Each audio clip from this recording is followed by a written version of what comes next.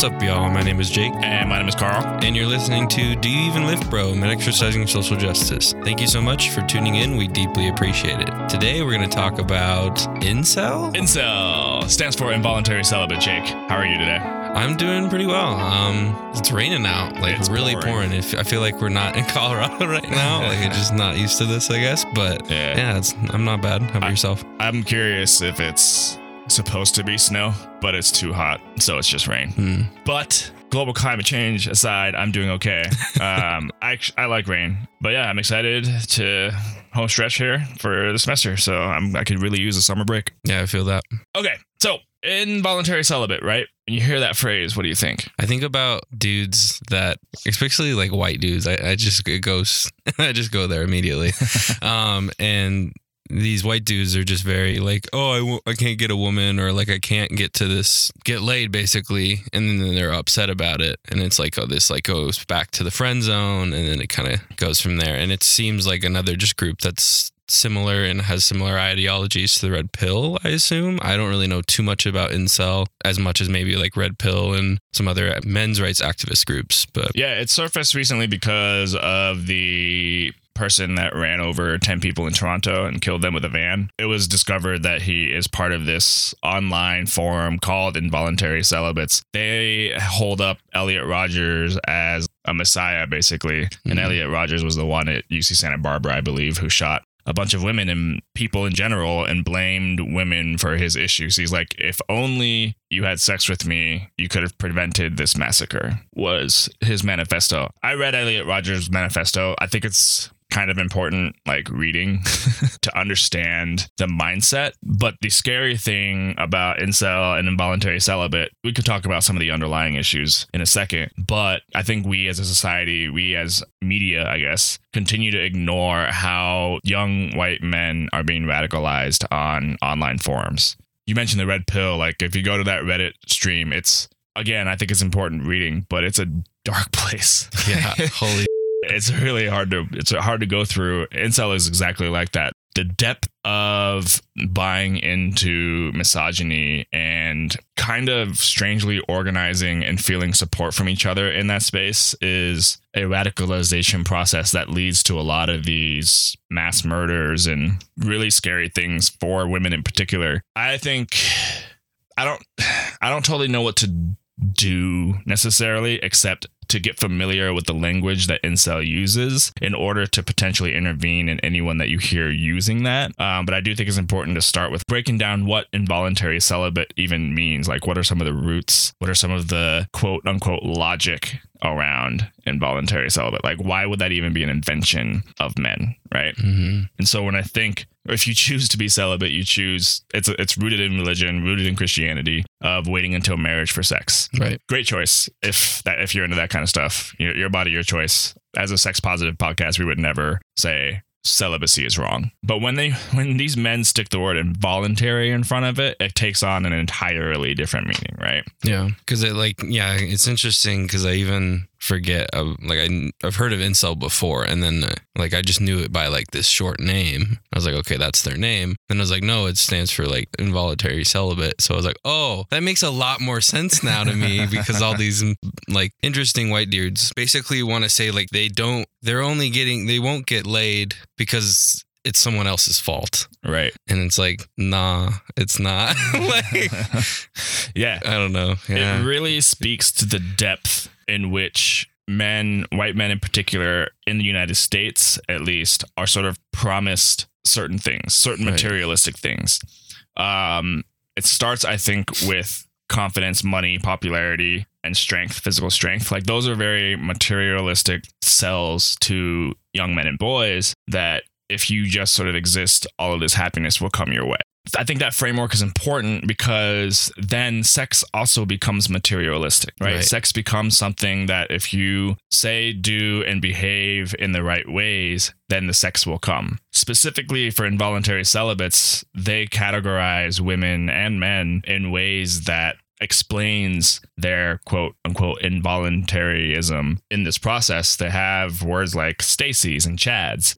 Stacy's being the stereotypical hyper feminized, they would rate them 10 on a 10 scale of women. And they also like believe that these women, these Stacy's as they call them, don't actually work. They don't have to work. They can just have sex with Chads, who are your like stereotypical rich white dudes. I think probably the word frat gets in there for Chad as well. And they just sort of created this entire fantasy world of like, they think women are the gatekeepers of sex. They firmly believe that any woman at any time can get laid by men. At any point, you know. And I think what's tough for me is I remember thinking like that sex was something for me to be obtained from women. And because all of my friends, all of the young men and boys that I was around at the time, always looking to get laid, like sex was this trophy. It became a trophy, at least. It wasn't anything meant to be intimate or whatever. It just became this thing that I was supposed to do to legitimize myself as a man and legitimize myself with my male friends. Because I grew up in that in middle and high school, it made sense to me that women would be this like, of course, if every dude wants to have sex with you, then you can choose when to have sex, right? Like that's the logic. Thoughts about that? Yeah, I'm thinking about what you were talking about is that like if I were to go on their like whatever social media they are, I think probably Reddit is probably their biggest one. Yeah. Just like Red Pills, like doing that research was just, oh my gosh, like it's brutal. It was a rabbit hole for sure. And I think about how like maybe I think back to me probably I would say 3 years ago, like freshman year, kind of starting to do this work, but still really kind of still a little grounded in some misogyny and some sexism and some homophobia for sure, and even racism as well. And I think about how if I were to read this could be a kind of a way to radicalize myself because I was already almost socialized to think similarly. Not to the extreme extent that incel and other groups are, but I think sometimes I feel like that could be like almost a simple process for some white men because it's like, I'm not this, I blame women for this, I am not popular because X, Y, and Z. And so then that loneliness can go to like, oh, I'll just like look on websites I'll just Google stuff and maybe Reddit would pop up. I think that's like kind of what they get. Like that's what kind of how they get men into this. Like I just think there's some underlying kind of motive there. I don't know. It's interesting. To some degree, it is a self-recruiting process because of the way our society is set up to promise all of these young white men that they will get everything just from existing. Right. And so when that doesn't come, there's no resilience there. There's no built up self-critical self-reflection, no built up ability to like humanize themselves as well as other people. And so I think these kinds of online forums, it's not natural at all, but there is a pipeline that pushes men there as a result of the way society has been set up. And it's just another facet of examining rape culture in the sense of this is a real echo chamber. Like the echoes of it are so strong because they're so validated through their anger at women in particular for their quote unquote shortcomings that they don't recognize as their own. Like it's pretty scary. And I'm more or less shocked that there hasn't been more like overt murder and violence coming out of this group. Just from hearing bits and pieces or just from my very limited understanding of where they're coming from and how they think. It's a pretty gross dehumanization process of women and I think themselves. And I think it's important to go in and read and think about the way they think and talk about themselves and the lives that they're living, because there's a solid chance that we know some of them in our lives. Yeah. Particularly in high school and in college. There's a high chance that you know somebody who's kind of engaged in that. One of the other things that I know for sure that pops up on their forums is they talk a lot about pornography and how it replaces or like weekly replaces some of the emptiness that they feel because of all the things we talked about in the porn podcast. One of the things we didn't talk about in the porn podcast that I think that relates here is there's an element of control in consuming porn, right? You can pick the type that you want to watch, and then more or less insert yourself, if you will, into that process. You can imagine yourself in a pornography and doing that, and that helps at least fulfill some emptiness, I think, in someone's life, and help them feel a sense of control, because the priority of having sex and getting laid has been so emphasized by men in our society. That's why I say things like mainstream pornography, at least, is propaganda for rape culture, because it's the wood and the gasoline that fuels this attitude that women are and can get laid whenever they want. Right. And I think it's, I guess, important to think about that too, even when men want to engage in a good sexual experience with someone that wants to feel that a high level of intimacy with them as well, and them kind of having these ideologies that it has to just be for them, then, I mean, pun intended, what the are you doing? Like, I don't know. It's interesting because I do have a pornography addiction, and I recognize there's a lot of harm with that. And I think that was the ways in which I could feel that I could cope with some level of emptiness, or a way of it was more of a way to avoid feelings, actually, but which is part of the emptiness. But I think there's a component of me going, oh, okay, I need to switch my brain on. That was really not probably something I should do. I probably should go exercise or go do something else. And I think it's interesting that maybe even the high level of porn consumed is, yes, white, cis, hetero men. And how many of these folks from incel are consuming porn like every day, a couple hours a day? Mm-hmm. Yeah, and it has a pretty, I would say, deliberate impact on the way they view the world. They're fairly, I think they would describe the root of their feelings as sexually frustrated. And I think it permeates a lot of their lives. And so when they describe people, or when they're frustrated with their bosses who happen to be women and stuff like that, they will describe them in very sexualized terms. Specifically, if they don't like them, they'll describe them as ugly or flat or have no or whatever. Again, sort of objectifying in a very negative way. There's no positive way to objectify, but right. in a way that dehumanizes them even further by negatively associating some level of attractiveness. Like, everything in the way they view the world is about who is and who is not, and being incredibly sort of obsessed and jealous by these chads who are wealthy, successful men who always get laid. And so when you attach porn to that, again, I think it's just this huge fire that stems from a very deep sense of entitlement that they deserve more than they actually have. There is zero self-reflection in all of this. It is amazing to think how atrophied that part of their brain is. I don't think it's brutal. Yeah. And so then I remember when we had the podcast with DL and Patrice, and they talked about kind of having this level of confidence that was totally different, the ways in which I would view white cis hetero men confidence, and how if you don't have that kind of level of confidence, then you're almost kind of hurting others, you're hurting yourself, and you're basically kind of on this way of knowing that, feeling like you're lesser than just because that's how it's supposed to be, or that's the way it is. And I guess in this case, these white cis hetero men are blaming others for their own insecurities and their own lack of maybe having this confidence and maybe this self-love that you have. And I think that's maybe the ways in which they almost reproduce more of this violence and harm, because that's all they know and that's all they feel. Yeah. When I think about this collective group of men, the feeling that I get is this vast emptiness. It is just so sad, the ways that they aren't supported with a loving cushion. They're supported with hatred and anger. And that's why when we talk about self-reflection as a course of action, that's why when we talk about vulnerability and genuine connection with other people, we talk about those things as very viable solutions to creating a better world, particularly with men, because when you enter into spaces like the red pill or the incel community, quote unquote community, I think there's a very foundational missing component of community in the incel group. Yeah.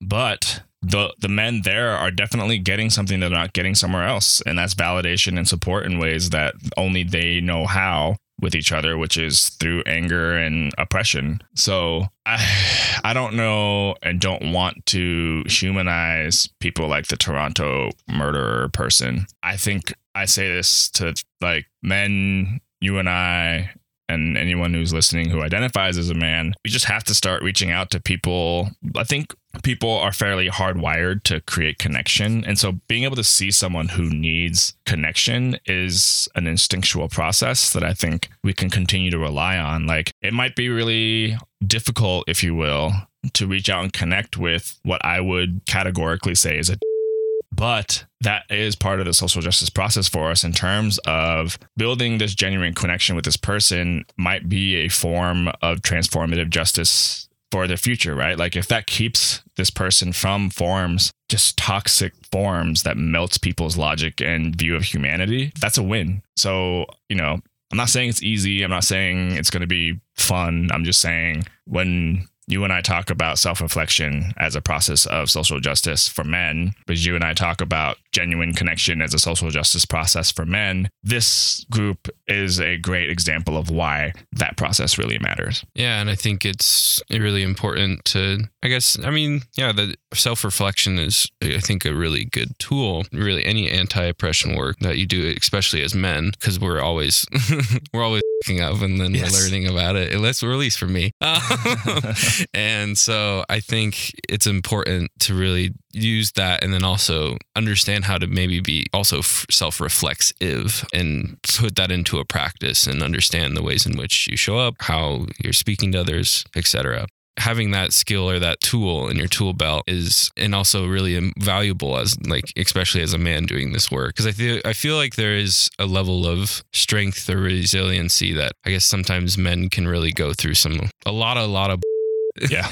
I guess in my experience doing this work, I see myself having some harder conversations than I thought I would. And still going, oh, okay, I felt like that was either productive or wasn't. And I felt like I grew from that at least. And hopefully I planted a seed in their brain and maybe they'll check out something and read something about what we had to talk about. And I think that's really important. I think sometimes that's harder said than done. And I think some men, I would say men in this process of doing social justice might, I guess at first have a hard time with that, just settling with I can't change your mind. And it's well, yeah, don't try to change their mind, because that's draining, and two, that's rooted in white supremacy and a lot of other ways of control and power. So yeah, and I think I keep saying self-reflection is a skill. Mm-hmm. I truly believe that. I've been asked wait, can you really teach someone self-reflection? Yeah, I do. I think we can. I know that my ability to self-reflect was more or less drilled into me growing up mixed. So it comes a little bit easier for me because I think I've been self-reflecting without knowing it. And I do encounter men who have that ability where I say something like, yeah, no, that's internalized homophobia. And they go, oh, yeah, I didn't think about it that way. That is a process of self-reflection, right? Mm. But I wish I could create some sort of tool page, like a page of here's how to self-reflect. I don't think I can do that today. A how-to guide. A how-to guide for self-reflection. That'd be cool. Yeah, I think that would, because I think when men begin to understand self-reflection is a tool for anti-oppression, specifically for men, then they go, well, how do I do it? And I don't think I totally have the answer to that. So I think we have to keep pushing ourselves to think about self-reflection as a skill, because that changes the nature of how to translate that skill, how to teach that skill to other men. So speaking of self-reflection, Jake, today is your last podcast recording. And following this episode, I will have a new co-host. This is a 26th podcast, I think, that you and I have done together in 1 year, right? Yeah. More like 9 months. Yeah. Which is ridiculous, I think. And it's been a hell of a ride. And so speaking of self-reflection, it would be cool to hear about your 4 years here at CSU, what it's been like to be part of the Women and Gender Advocacy Center as a cis hetero white dude for 3 of those 4 years. And then take us on what you've been through these last 4 years. Yeah. So I guess I'm trying to think because I started out as this ethnic studies major and I had no idea why. Okay. Well, I knew kind of why, because I was interested in the work, but people ask me why, even from the department the first day, and they're like, why are you here? And I was like, I don't know what to say. And I was like, okay, I'm glad I could prove something to them. And so that was kind of part of it. And then just understanding that I guess me being at CSU, it was definitely a transition being from Aurora and going to just a pretty big school in high school, which was Cherry Creek High School. And so I think I was, like kind of going back to our conversation about incel a little bit, is that I definitely kind of grew to have this like broiness, this like dude broiness, which is fascinating. And I would look back on that and go, I think sometimes I was even like, I don't like myself this way. Like, Okay. And so that was really interesting. And so I started like with going to classes with ethnicity in the media and my women's studies 397 class, Intro to Gender-Based Violence in U.S. Context. I quickly was like, oh, this behavior is pretty problematic and bad. So I'm going to start eliminating some language. I'm going to try to read more, learn more from other people, try to take in feedback the best I can.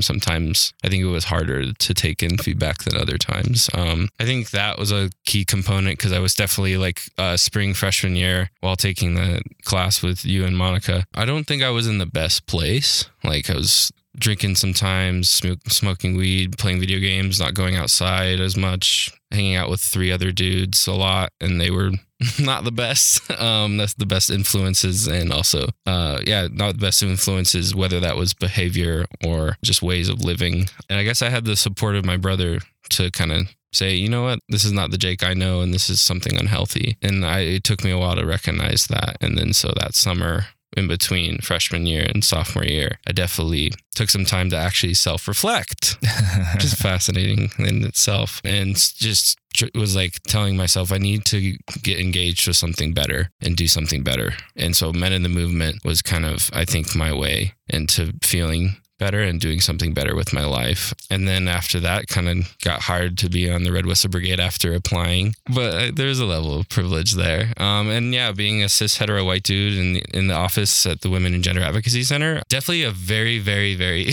big learning curve. But I felt like I fit in too at the same time. I think that it was important to be humble. And I think there was a long process of getting there. I think I got there. And so I think that was really cool to be in a space where I felt really welcomed and safe, but at the same time, very challenged and very almost as like, okay, here's Jake. He's going to be learning today. And I was like, like every other day.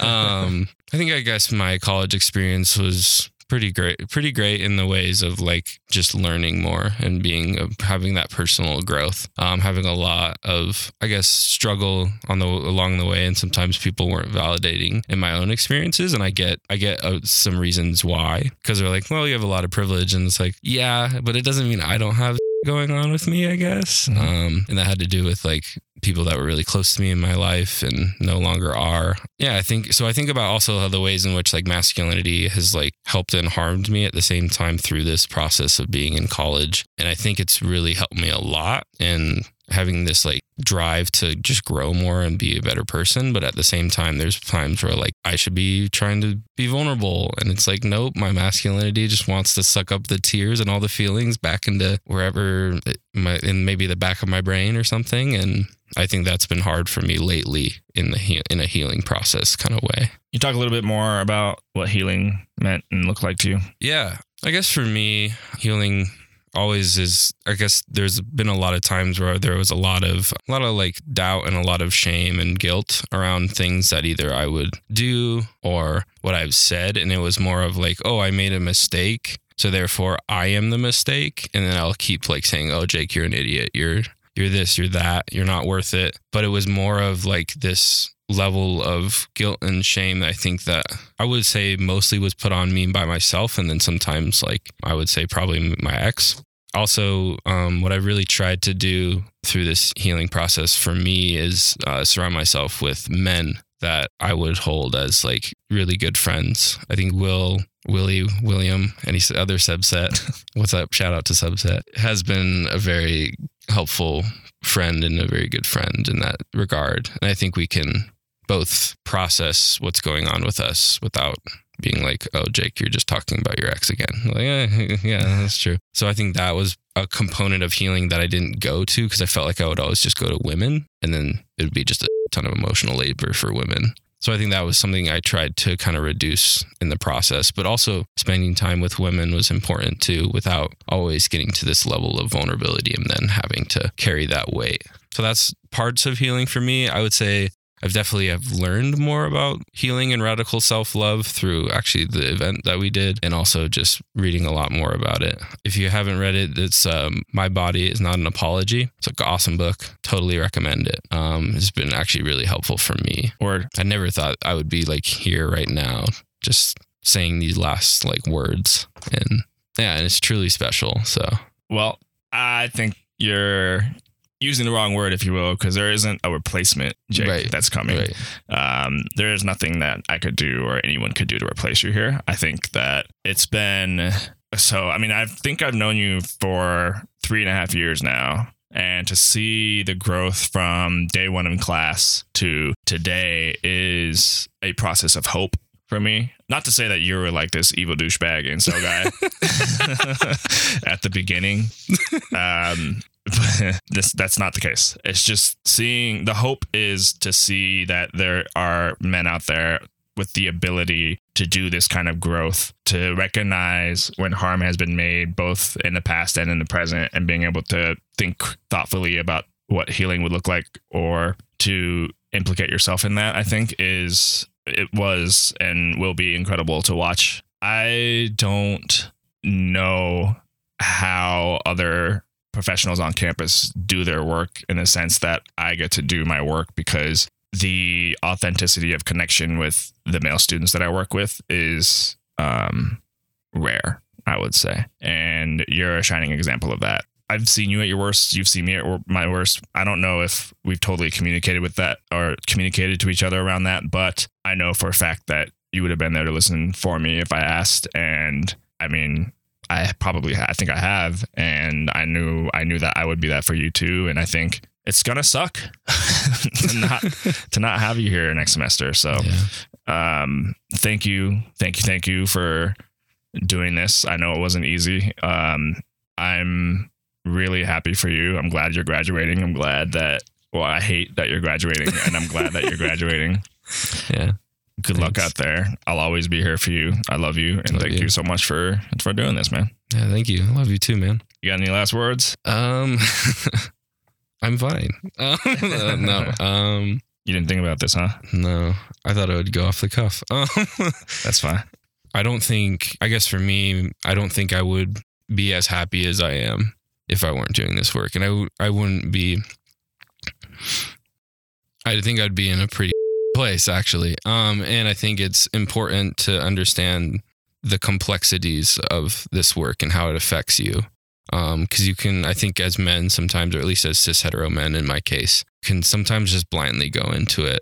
You can like walk out of a conversation and like pretend like you don't feel anything, which is complete bull. You'll feel a lot. That's in my case, at least. And I think it's important to enact these levels and feelings of vulnerability and self-growth and healing, right? That we've been talking about. I think also I want to say thanks for listening, and I guess maybe valuing our voices in ways that maybe are helpful for you. And I'm just really sad to leave. And I think I want to say, I guess, one more thing is that I am a person that has a very big inner critic. Like I internalize a lot, and don't let that always sway you to feel like you're less. And that's been something I've been really growing out of doing that. And I internalize a lot of things and then tell myself I'm not doing the right work. I'm not doing this right. I'm not worth this, whatever. And it's really destructive, but you should criticize yourself sometimes. And I think that's important for this work, is that you're going to face criticism, and you have to face it head on, and you have to be open to it. I think especially as men, we should be giving feedback and being like, oh, you know what? You're right. I'm going to try to do better in this way. If it doesn't work, let's talk about it. How can we fill the gaps? And then the person doesn't have that responsibility to give you more feedback, because that is a fucking gift. And I've been given a lot of gifts, and that's a very, very high privilege, especially from Carl. He's probably the best gift giver ever. Ironic. Yeah. And so I think that's really important. And I think having that level of, I guess, gratitude is important. And I think that's another way in which expressing gratitude's important process, especially for men, because I think we have a hard time going, thank you, and all this, and then we just keep talking like I'm doing right now. So thank you so much. And I am seriously just amazed, and I'm lost for words actually at the moment. So thank you.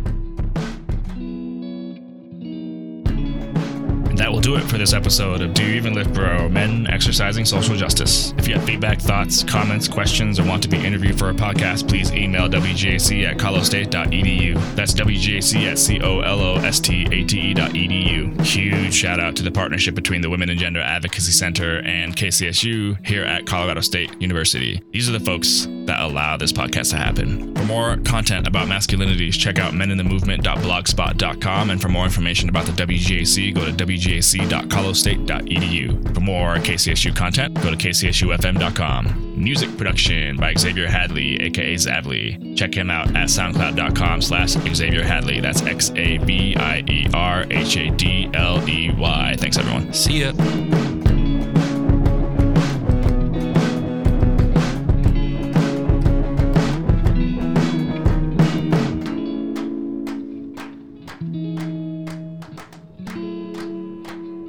I like rain. I'm just not prepared for it today, unfortunately. So I don't know. I often joke that it matches my insides. So I'm always kind of energized by it. But Can I ask why it matches your insides? Because it's dark and stormy, man. Anyway. Okay. That's fair. That's a joke. In joke for people with depression, or maybe, I don't know.